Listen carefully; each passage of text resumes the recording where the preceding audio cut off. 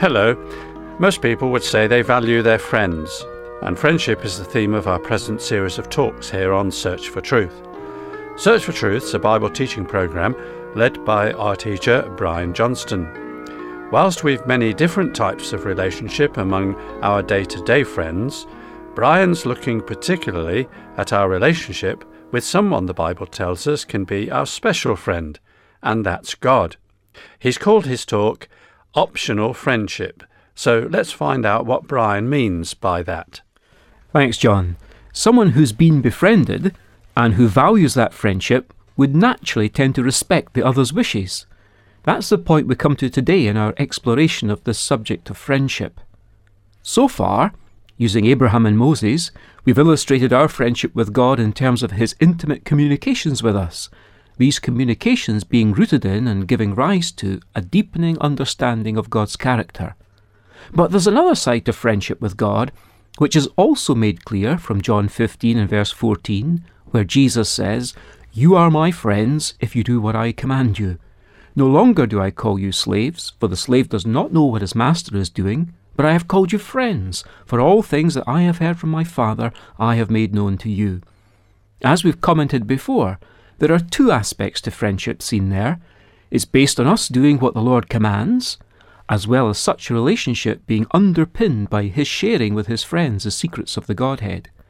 We've explored the second part from the lives of Abraham and Moses, as we've said, so it's time that we come back now to the first part and devote some of our attention to it.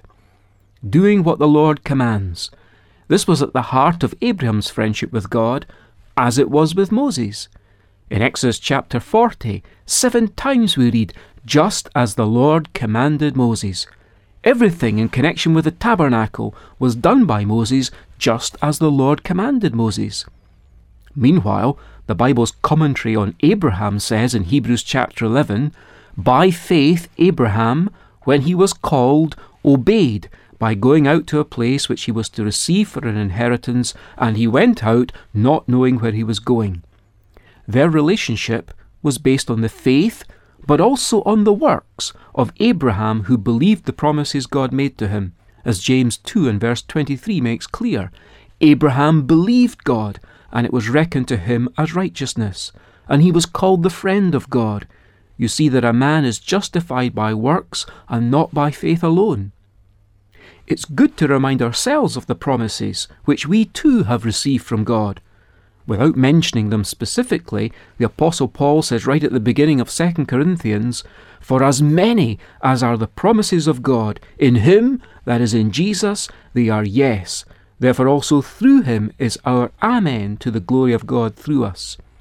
Our belief in these promises we have from God, and all reaching us through Jesus Christ, is also the root of our relationship with God. But that belief is inseparable from the obedience we now show to God. Paul's Bible letter to the Romans contains the greatest ever discussion of the gospel. The apostle teaches that we are justified by faith. We're not saved from the penalty of our sins by our own good works. But the grace of God which saves us also instructs us to live in a sober, godly and right way. We are under obligation to do this and not to backslide. At both the introduction and the conclusion of Paul's letter to the Romans, Paul uses the expression, the obedience of faith. Faith which is real will result in obedience. Here's how Paul opens his letter to the Romans, chapter 1, verse 1. "Paul, a bondservant of Christ Jesus, called as an apostle, set apart for the gospel of God, which he promised beforehand through his prophets in the Holy Scriptures, concerning his Son, who was born of a descendant of David according to the flesh, who was declared the Son of God with power by the resurrection from the dead, according to the Spirit of holiness, Jesus Christ our Lord, through whom we have received grace and apostleship to bring about the obedience of faith among all the Gentiles for his name's sake." Notice there the mention of the obedience of faith. This was the goal of Paul's preaching and that of the other apostles. The conclusion of Paul's letter to the Romans contains another magnificent summary of the gospel. chapter 16, verse 25 now. Now to him who is able to establish you according to my gospel and the preaching of Jesus Christ, according to the revelation of the mystery which has been kept secret for long ages past, but now is manifested, and by the scriptures of the prophets, according to the commandment of the eternal God, has been made known to all the nations, leading to obedience of faith, to the only wise God, through Jesus Christ, be the glory forever. Amen. Again, notice what Paul's gospel is said to lead to. It's the obedience of faith. First and last in Romans, it's about the obedience of faith. Such a thing as easy believism, just believe, wasn't known to Paul. That wasn't the essence of Paul's preaching. The gospel, once accepted, should shape our whole life. That's exactly how Paul put it in chapter 6 and verse 17 of Romans. He says, "Thanks be to God that though you were slaves of sin, you became obedient from the heart to that form of teaching to which you were committed." Some have thought, that there's some tension between the apostles Paul and James on this point, with Paul stressing justification by faith, whereas James seemingly stresses justification by works. But we've seen how Paul has preempted this by stressing the obedience of faith. And James' famous debate in chapter 2 of his letter, where at first sight he seems to be saying that faith without works cannot save us, is not saying anything different to this. James is not putting faith on the one hand and works on the other. The distinction James is making, so forcibly at that point in his letter, is a distinction between mere professed faith on the one hand and real faith on the other. His point, same as Paul's, is that real faith cannot exist without real works of obedience in following what the Bible commands. It's faith alone which saves us. Real faith, that is. The kind which will always have associated with it good works which please God in our Christian lives. This is exactly the place in the book of James where we read about Abraham being called God's friend. This is why we're discussing it. Bound up as such obedience is with the meaning of our being friends with God. The apostles' teaching in the New Testament, the information which gives the blueprint for the original organization of the first century Christian community, is exactly the teaching of our Lord, which he delivered to the apostles so that they could in turn pass it on to us through the pages of the New Testament scriptures. In an age which plays down doctrine as a dirty word, we are called to stand apart, faithful to the content of that original blueprint contained in God's Word, the Bible. But that call, which is ultimately the call of Christ, is for the sake of friendship, our friendship with God. It's precisely our evaluation of that amazing friendship that can change our attitude towards obeying the Lord. When we find obedience difficult, we should reflect on who's giving the commands and the relationship existing between us, which is conditional on that obedience. Think about this. The friendship that puts God under a sense of obligation to share his thoughts with us is the same friendship that puts us under obligation to obey his commands. God binds himself to friendship with us. But do we hesitate about committing ourselves to friendship with him? We could put it this way. It's not the obedience that's optional. It's the friendship. God leaves it up to you whether or not you choose to be his friend and be found continuing steadfastly among the people of God. Where he may lead me, I will go, for I have learned to trust him so. And I remember 'twas for me that he was slain on Calvary. Jesus shall lead me night and day. Jesus shall lead me all the way. He is the truest friend to me, for I remember Calvary.